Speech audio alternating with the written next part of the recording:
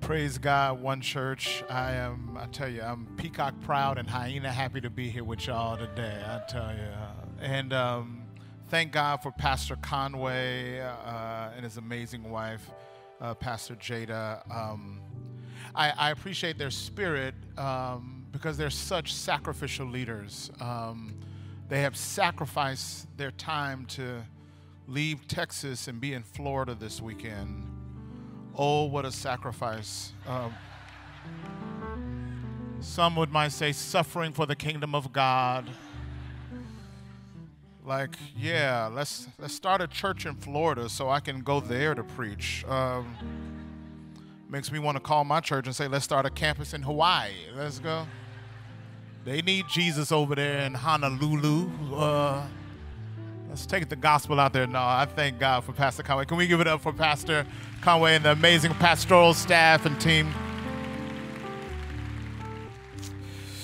The book of Exodus is where you'll find me this morning.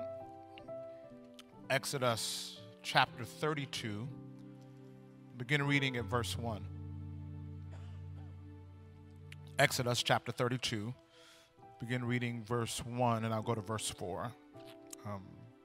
When the people saw that Moses was so long in coming down, everybody say so long.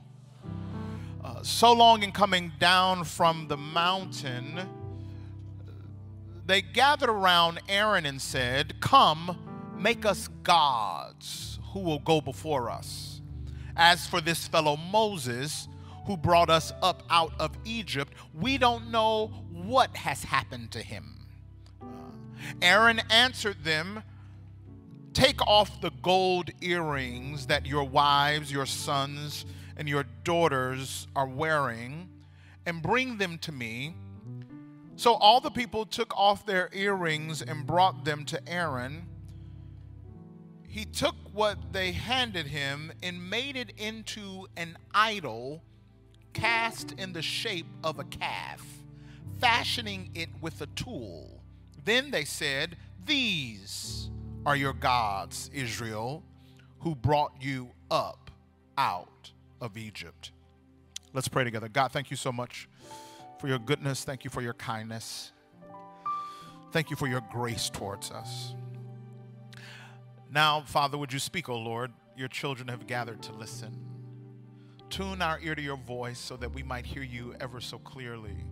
Turn our hearts toward you so that we might experience all that you have for us. God, it's to that end that I ask now that you stand in my body, think with my mind, speak through my vocal cords, those things you would have us say, know, and do. Father, may the words of my mouth, the meditation of my heart, be acceptable in thy sight. Oh Lord, you are my strength. You are my Redeemer. Get glory in this place. In Jesus' name, amen. I live in Southern California now, and by the way, I want to apologize for all the Californians that have moved into Texas and raised your real estate prices. My bad. However, some of them are reconsidering coming back after their first summer in Texas. They like, Lord, y'all didn't tell us about this. But I grew up in Mississippi. And moved to California about 17 years ago. Me and my wife, we moved to California. We had no kids when we moved out there. First 2 weeks in California, my wife got pregnant. We ain't had no cable and internet, and that's just kind of what happened. So now we got a 17-year-old daughter, 15-year-old daughter, 11-year-old son, and a 5-year-old son. We almost named him Tequila. I'm just, yeah. So, so I'm raising California kids, but I'm still framed and nurtured in my Mississippi roots. You know what I mean? Like my mom and my grandmother had just a gift of hospitality. Like my grandmama's house was designed for hospitality. As a matter of fact, she had a whole room set aside that you couldn't even go in until you was about 25 years old. You couldn't even go up in there. Anybody know what I'm talking about? And it had a room that you couldn't even go in. Usually this room was marked with a couch that was preserved in plastic. Come on in here, somebody. Oh, come on. Don't do that to me. Can I get a plastic couch witness up in here? Y'all, I'm telling you, this couch 100 years old, still fresh to death inside. You know what I'm saying? Like, and if there's a crack in the plastic, what you do? You take some tape and tape up the preservation. Worst thing you want to do is ever fall asleep on that couch. That plastic, your whole side, your whole face would just be, you wake up, you be like, you fell asleep on that couch, didn't you? Yeah. Take you 2 days for your face to bounce back. Not only did they have this room, but y'all remember the exclusive table. Y'all remember being at the kids' table. Like you couldn't, like it was cool until you was 18. Then you was like, can I get released from this table, please? Because now I'm just babysitting. You know what I mean? It's amazing. Generous hospitality with closed off rooms and exclusive tables. When I think about Jesus and the generous invitation that he brings us and the spirit of hospitality that Jesus has, where all are welcome, all can come to the table where the feast of the Lord is going on. However, as I experience Christian culture and how Jesus has called us to this great scale of hospitality, but in Christian culture, there's great hospitality, but I've discovered that with us, there are closed off rooms and exclusive tables. There are places where, as a good Christian, you just shouldn't go there. You just shouldn't go in that room. And these rooms are usually marked with unbelief and doubt. Two places that a good Christian just don't go in those rooms. You just don't go in those rooms, because if you are a good Christian, you don't ever struggle with unbelief and you don't ever struggle with doubt. But the reality is we all do.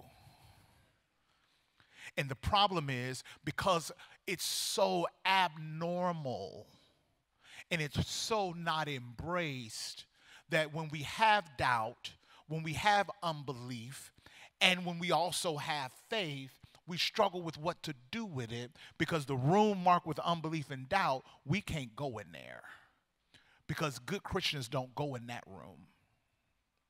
But the reality is, it hits many of us. And unfortunately, then it puts us in a posture to where we got to fake it till we make it, which is never a good idea with faith, because faith can't be faked. But there are moments when my reality of my real life doesn't match the faith I profess. So what do I do with the gap? And we create a culture where we just got to look like and act like our belief is strong and our doubts are absent.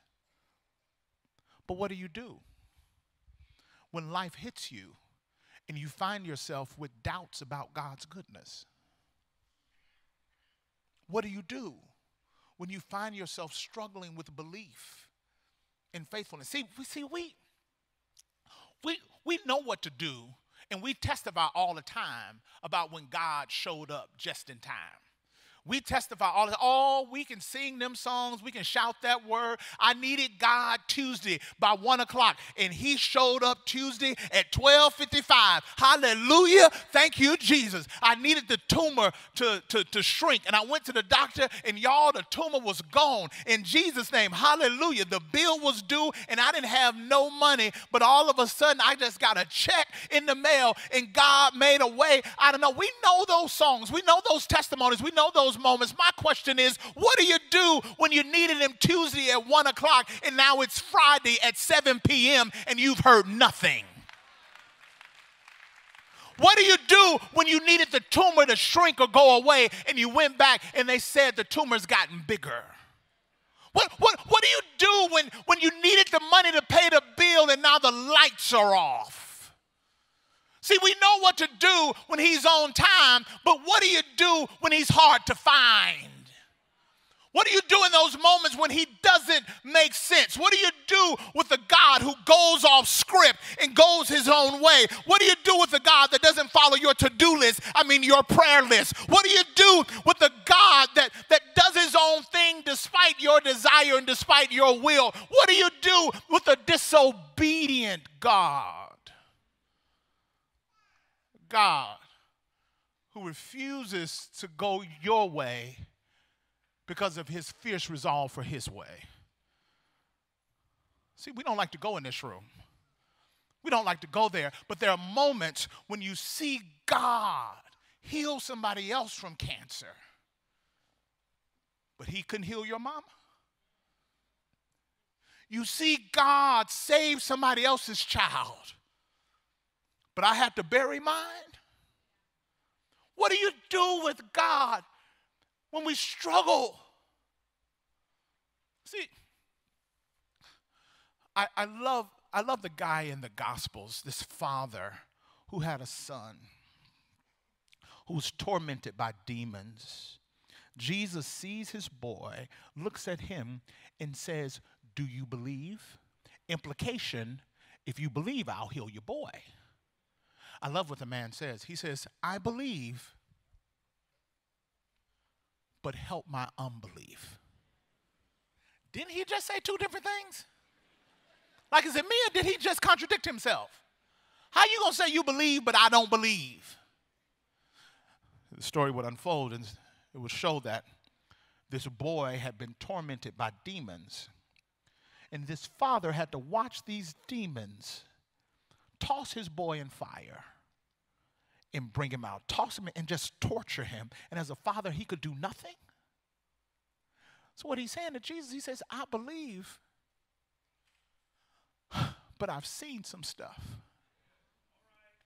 I've been through some stuff that's caused me to question your goodness.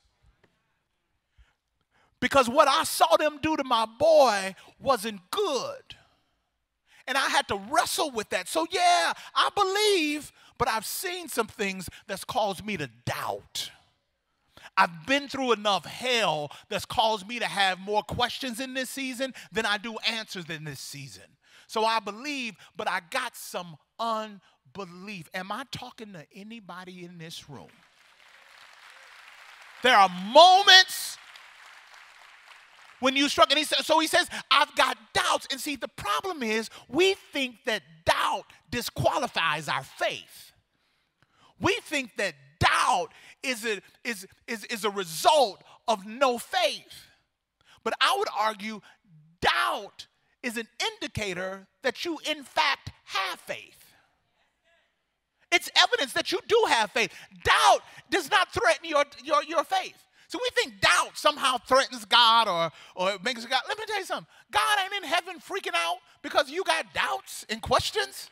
He ain't like, oh, Lord, Shirley got doubts. Y'all, what we gonna, Gabriel, Paul, Peter, y'all come help us. Shirley asking me a question that I don't think I'm gonna be able to answer. Oh, Mufasa, ooh, say it again, Mufasa, oh, Lord. He ain't scared of you. He ain't threatened by you. He is not petty. Watch this. The fact that you got doubts is a result of you actually having faith. Atheists don't believe in God at all. So you'll never hear an atheist say, man, I just got doubt. They don't have doubts because they don't have belief. In order to have a doubt, you actually first have to have a belief. So an atheist ain't going to be like, man, I'm struggling with God. Atheist is going to be like, God does not exist at all. So the fact that you got doubts means that you're struggling with a belief. And the fact that you still got belief means that you got faith. So doubt is an evidence that you actually have faith. You actually have faith. Here's the deal. The best way to wrestle with God is with God. You get to wrestle with him. I think we should approach doubt like Thomas approached doubt. We should doubt like Thomas doubted. Thomas get a bad rap. As a matter of fact, how they going to put his sin in front of his name. They call him Doubting Thomas. Ain't that a trip? Ain't that something else? Like they don't call Lion Lisa, you know what I mean? Or Stealing Steve, you know what I'm saying? Can you imagine if they put their sin, if people put your sin in front of your name? Lord, what they gonna call you? Let's pass the mic. Y'all like, and no. They call him Doubting Thomas. Here's the thing. They expose themselves, though, because in the Gospels, when they tell their story, they give a snapshot in Jesus in his resurrected body. A couple of disciples had seen him, and they come back, and Thomas was like, yeah, nah, I don't believe it. So Thomas just shut it down. He's like, I don't believe it. But they talk about him as if he was the only one with doubts. But when they talk about the disciples together in the room, when they actually calling out Thomas, the Bible literally says they were all gathered in the room and the door was locked. My thing is, if Thomas is the only one with doubts, why the door locked? Why y'all up in here with the door locked if y'all ain't scared? You know what I mean? Y'all all scared with the door locked. They like, lock the door. And then be like, Thomas, you the only one. Like, what? No, Thomas wasn't the only one with doubts. He was the only one that had the courage to say his doubts out loud. What I'm saying is it's okay to have doubts. Just say it out loud. Tell the truth about where you are. I love not only the fact that he said it out loud, that he confessed it and says, yeah, hey, I got doubts. But I love where he doubted. He doubted in community with the disciples. They doubted together. Most of us, when we have doubts, we feel like we need to leave the church. That ain't the time when you leave the church. That's when you come to the church. When you have doubts, when you're struggling with unbelief, come on up in here, sit on the third row and say, I don't believe half that song. Point 2 and 3 of the sermon, I don't even believe it. I doubt all of that. Come on, bring your doubts to community. How you going to leave the church and then go process your doubts with God, with your weed-smoking friends on Sundays? Like, that ain't right. You know what I'm saying? Like, you going to get revelation from there. Yeah, bro. I mean, like, that's a love seat. Like, that means to sit there is love. What? Shut up. Like, that's the dumbest thing I ever heard. What are you talking about? No, that ain't the time to go check out with them. Come check out with them. Bring your weed friends to church. And I see some of y'all like, I did this Sunday. Praise the Lord. I'm glad y'all here. I'm from California, y'all. Pray for me. I love where he doubted. He doubted in community. And I love how he doubted. Watch this. He doubted looking for Jesus. He doubted. Thomas a trip. Thomas said, I don't believe it. And he said, as a matter of fact, in order for me to believe it, I'm going to need to see the nail print in his hands. Ain't he something? And look, he didn't even need one piece of evidence. He wanted 2 receipts. He said, I'm going to need to see the nail in his hand and in the side. I'm going to need to see both of them. In my spiritual imagination, I imagined angels came to minister to Jesus and kind of putting his crucified body together for his glorified body. And they're ministering and putting pieces back together, and they get to the hole in his hand, and Jesus is like, no, leave that. It's like, Jesus, why you want to leave a hole in your hand? And he was like, Thomas. Y'all know Thomas. Thomas going to need to see this hole. As a matter of fact, open this one up on the side back up. He going to need to see both of these, because y'all know how he is, right? I love it. So he goes to Thomas, and he says, Thomas, come here. Come on. Reach around and stick your finger right here in the head. And come on the side. Come on. Stay. You see it? You like it? You okay now?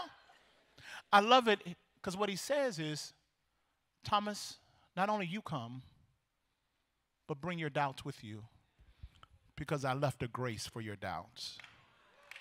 I left a way for your doubts.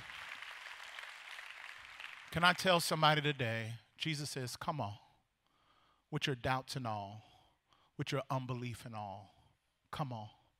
See, because there are times, y'all, when God's just hard to understand.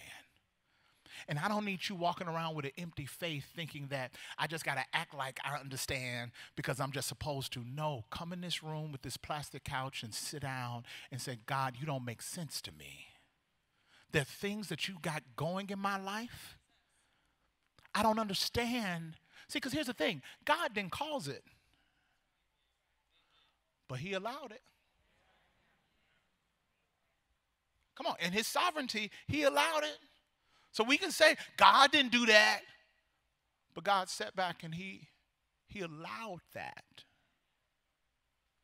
And there are times, although God, I believe you, but what you're allowing in my life, I don't understand you. And that doesn't show a weak faith. It shows an honest faith. And I think some of us have sacrificed an honest faith to settle for a weak faith. And you get to lament. You get to look up to heaven and say, what are you doing? You get to say, bro, really? Like, I don't know how y'all talk to God. I get a little, me and God a little rough. I have to be careful because he'll be Old Testament Jesus and just strike me down and be like, all right, Negro, just gonna go to hell. Just gonna go. I mean, like, I'm sorry. I shouldn't have said that.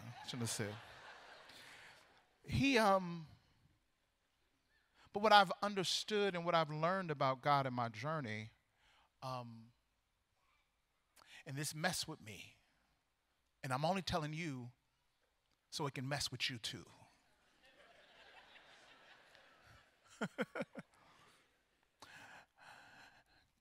Could it be that God, see, because I don't know about you, but I got problems and I want answers. Even in my journal, I write the problem and I leave a blank and say, Jesus, I'm just waiting on you to answer it. Some of y'all got a list of just ready to check off I'm just waiting on God to answer 1, 2, and 3. As a matter of fact, when people give prayer requests, you be like, I can email you mine. I got them all listed out, and I'm just waiting on these answers. What I've discovered is, could it be that God is way less interested in my answers than I could ever imagine? Can I say that again? Could it be, watch this, and you're not going to like this, that God is way less interested in the answers to your prayers than you could ever imagine? He just may not be that into providing your answer.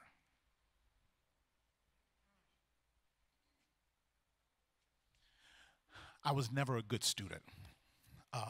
And I hated math, and I was terrible at math.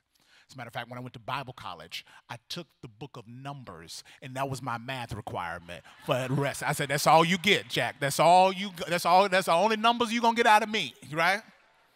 So I remember being in elementary school and just struggling to do math, just struggling with my math. And y'all, I never forget it. I still remember the day when my book opened up to the back.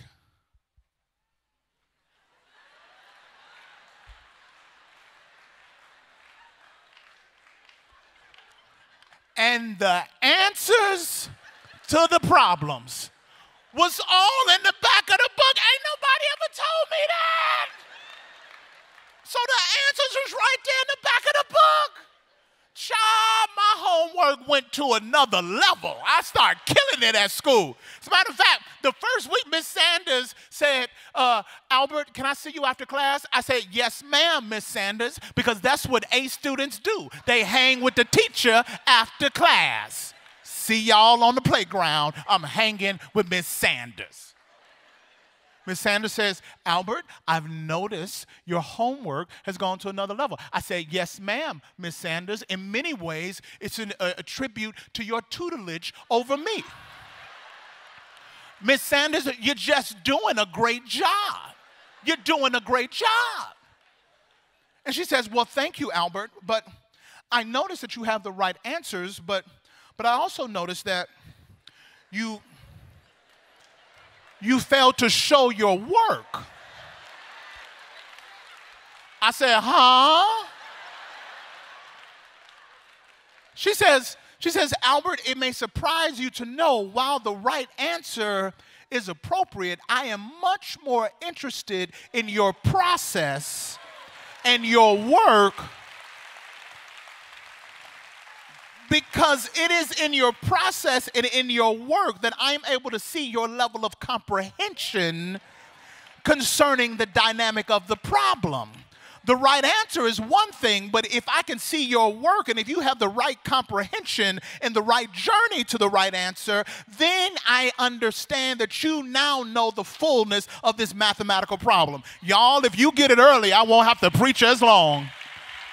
I'm telling you, God is saying it ain't about the answer, it's about the process. It's about the journey that we get to go on. It's about your comprehension of my goodness and my steadfastness in this season. Can you understand that I'm with you every step of the way? Can you comprehend that we ain't got to wait till the battle is over to shout, because we can shout right now, because I'll be a shelter in the time of storm. Can I get a witness up in here? Anybody know him to be a shelter right in the middle of the storm? Some of you are waiting on the answer, and God is saying the answer is right here, because I am the I am, and I am the answer. Can I get a Dorothy and Wizard of Oz witness up in here? Can you click your heels 3 times and say, home was with you all the time? He said, I'm with you all the time. He says, so some of you waiting on the answer. And while you're waiting on the answer, you're missing the process. You're missing the journey. Watch this. You're missing my presence. Because this answer you ain't got to wait on. You're waiting on your situation to change. But the answer is already here. You're trying to get out of the storm, and God says, I'm trying to get you to bring me in it. Because you will see deliverance in a whole new way. Sometimes he gets you out the fire. And then other times he comes in the fire with you. Either way, you won't get burned. God is saying, you're so fixated on the answer. And he's saying, I'm already here. The answer don't come when the situation change.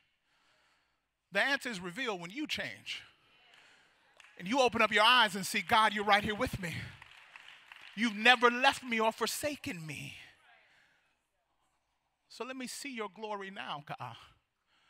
Let me see your glory in my broken marriage. God, can I see your glory now? Can you give me a peace that passes all understanding? Even though the situation isn't resolved, my mind can be resolved with the peace that passes all understanding. So he says, I'm after something greater in you. So what do you do with the disobedient God? What do you do with a God that goes off script? If you're the children of Israel in Exodus chapter 32, you replace him. You replace him. They literally say God is taking too long. He's taking too long. And before we be too judgmental on them, what do you do when he takes too long? Oh, come on. Don't look at me like God ain't ever took too long. Some of you single now and you're saying, God, you're taking too long. And look, some of y'all married saying, God, you're taking too long.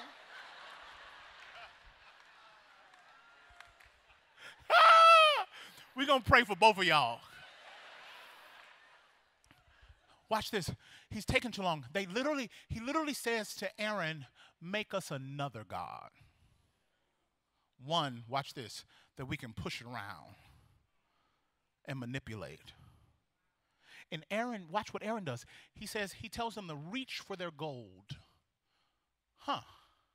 They reach for gold. But they were longing for God. But they reached for gold. Which begs the question, what are you longing for and what are you reaching for? And do you know the difference between the two? Because we're longing for God, but sometimes God just takes too long. And we reach for something else. We're longing for intimacy, but we reach for pornography. We're longing for comfort, but we reach for Hennessy.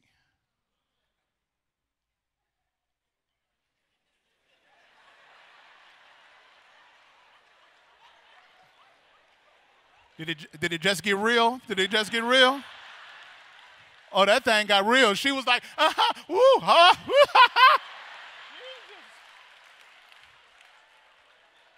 Some of you stuffing Altoids in your mouth right now because you're burping Hennessy from last night. It's no judgment. It's no shame. Hey, listen, let me tell you something. We all reaching for something. And my thing is you got to pay attention to it, because when God seems distant and far, what you're really longing for him, but you fill the gap with cheap counterfeits. You fill the gap with cheap counterfeits. Because listen. You're longing for comfort, but you're reaching for Hennessy or pills or edibles. Hello, and here's somebody. Watch this, because you want the comfort now. But the problem is, it'll never satisfy the deepest longings of your soul. It'll never satisfy you. That's why you have to keep going back to it. When the Spirit says, I'm here to comfort you, and I can comfort you in a way that fills you to where you never have to thirst again. But you got to trust me. You got to be on my timetable. So what are you reaching for? What are you grabbing? Where did they even get this from? Where did this even come from? It came from Egypt. Egypt dealt with pluralism in the sense of they would have multi-gods. It was always multi-god. They had a god for some of everything. So this idea of having just one god would have been culturally weird. It just would have been weird. They would have been seen in Egypt, in their cultures, like, y'all just got one god? That's crazy. Like that, it would be seen as weird. So in Egypt, they would just have many gods. So the first time, although God had brought them out of Egypt miraculously, the first time God was distant, or God didn't meet their expectations, or God took too long, they immediately went back to their Egypt ways. In the time of crisis, they went back to what was familiar instead of trusting the one who had been faithful. Some of us in our time of crisis, we go back to what's familiar. Johnny ain't good, he just familiar. Hello, somebody. Y'all like, we got so much history together. No, y'all just got so much familiarity together. What do you grab that's familiar? It's crazy. They had come up out of Egypt, but Egypt hadn't quite come up out of them. And y'all, it happens to me all the time. Egypt would just rise up. Egypt would just come up in you. You just be driving, all of a sudden somebody pull in front of you, and Egypt just come up. Be like, Lord, Jesus, Egypt just came up. And you be like, walk like an Egyptian. Like, well, like, where did that come from? And then we just stand faithful, and all of a sudden just Egypt comes up. And my thing is, you just got to pay attention to the Egypt that's still in you. Oh, Otis, come here. Help me out with this. It's like this. It's like this chair is my life. And Otis, you represent God. I want you to be enthroned on my life. So God, be in charge of my life, be enthroned in my life, and I bow at you in my life. You are worthy of it all. You're just worthy. Got the hair and everything for Jesus, you know. So I'm like, Jesus, lead my life. Lord, I'm just so, Jesus, my life is going so good. Ever since I put you in charge, it's just been going so great. God, thank you so much for your goodness and your faithfulness. We just make a good team, Jesus. Oh, Lord, my job, Lord, my boss want to see me. Lord, Jesus, oh, I've been doing good. I'm getting the promotion. I'm getting insurance. Oh, praise the Lord. Lord, you are just a provider. Jehovah Jireh, my provider. You just be working it out. Jireh, you are enough. You are just so good, God. Oh, Lord, the doctor, I got a growth. Lord, what? It's not cancerous. Oh, it's just an outpatient surgery. One day, praise the Lord. God, you're such a healer, God. You just, oh, Lord, you're just making ways out of no ways, God. Just so good. God, I'm tired of being single, Lord. I need a wife. But hold on. Let me pick her out first.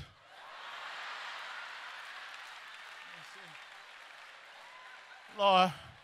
Sheila, Lord, Sheila meet Jesus, Jesus meet Sheila, because y'all ain't never met before. Lord, would you bless me and Sheila, Lord? Would you help us, Lord? Oh, me and Sheila getting along, Lord. I'm falling in love with Sheila, Lord. I'm proposing to Sheila, Lord. We're going to get married. Lord, would you bless our marriage, Lord? Oh, Lord, Sheila crazy, Jesus. I rebuke Sheila in the name of Jesus, Lord. Get her away, Jesus. Get her away, Lord. Sheila crazy.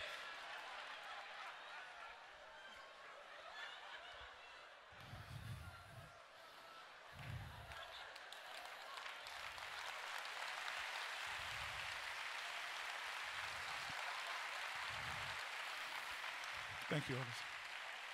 Hey, I'm just telling you, Egypt would just come up. Egypt would come. You see how inconsistent we can be with God? You see how quickly we are to replace him? We said, God be enthroned, and before we even get to the house, we didn't dethrone him and we back on it again. We didn't gave up anxiety this morning, and by the night, we didn't put it back on and wear it in like a coat. How do we stay consistent? David helps us in Psalm 27. Psalm 27:4, mark this down, underline it in your Bible, take it and read it, memorize it. David says, one thing have I desired, and that, watch this, will I seek after, that will I reach after. He says, now, the key is, God, help my hand to reach for the thing that I long for. God, what I long for in my heart, may I reach for in my hand. Father, may I fix my eyes on you. Watch it. He says, that I may dwell in the house of the Lord. Watch this. And gaze upon his beauty. Gaze upon his beauty. Our 5-year-old, when he was born with delayed development. So he had like a floppy body. We would eventually discover that he has autism. But he couldn't, motion was just late. So he couldn't reach and pick up toys. So we would take a toy and like put it right there in front of his hand, but he couldn't reach for it. So we went to a physical therapist, and we're in the physical therapist, and we're showing him how, see, Doc, we put it right there, but he just won't reach. He just won't go for it. And the doctor, he took the toy. He says, okay, I think I got it. And he took the toy, and he put it like right here. And me and my wife was like, what is this dude doing? He don't know what he's doing. Like, this is what an HMO would get your child. I don't know. Like, what is he doing? Look. He got it like right here. And in 30 seconds, y'all, true story, 30 seconds, my boy just started reaching, and he grabs it. And the doctor says, what you have to understand is they reach with their eyes before they reach with their hands. I guess what I want you to understand, if you got a problem with your hands, you probably got a problem with your eyes. Because you reach with your eyes first. So instead of paying attention to your hand, you got to ask yourself the question, where are my eyes? What am I looking at? And what I'm telling you, even in God's disobedience, keep your gaze on him, keep your eyes on him, and you will begin to reach for where your eyes are at. Do you understand what I'm saying? If your eyes on somebody else's life, you're going to keep reaching and grabbing insecurity.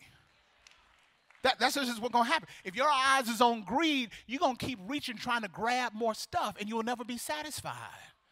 Some of you got to check your eyes so that you might surrender your hands. I love it. Peter helps us with this.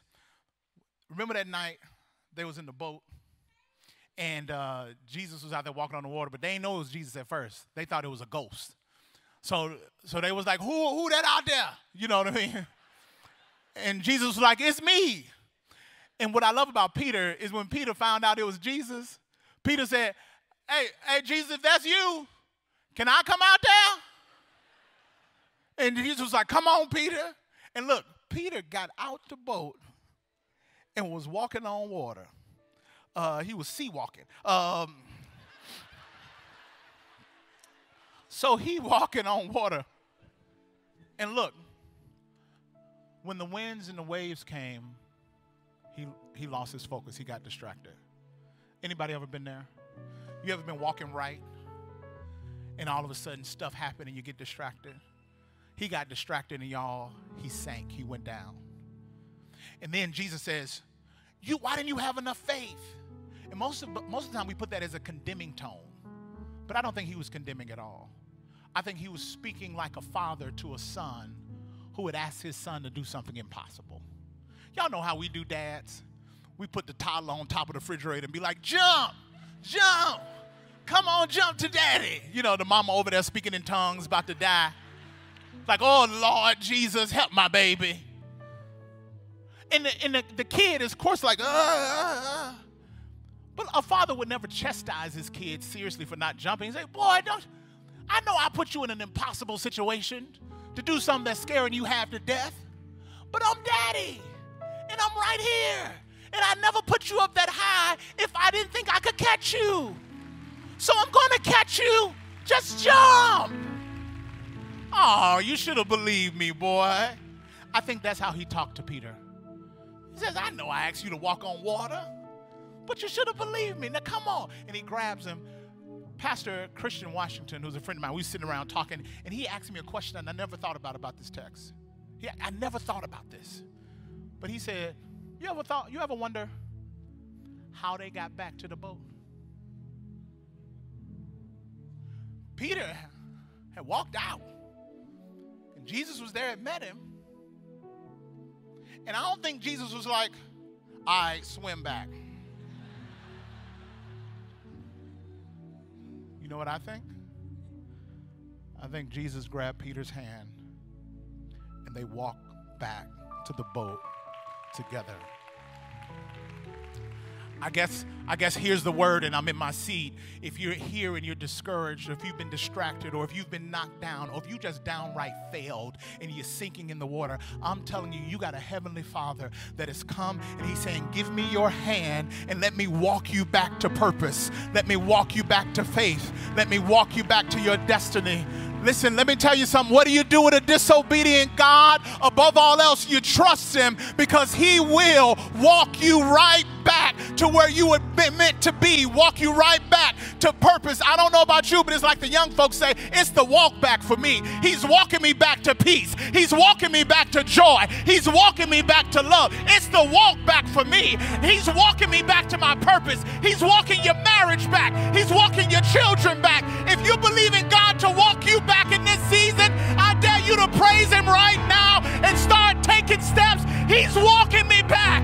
He's walking me back to my purpose. He's walking me back to his plan. He's walking me back.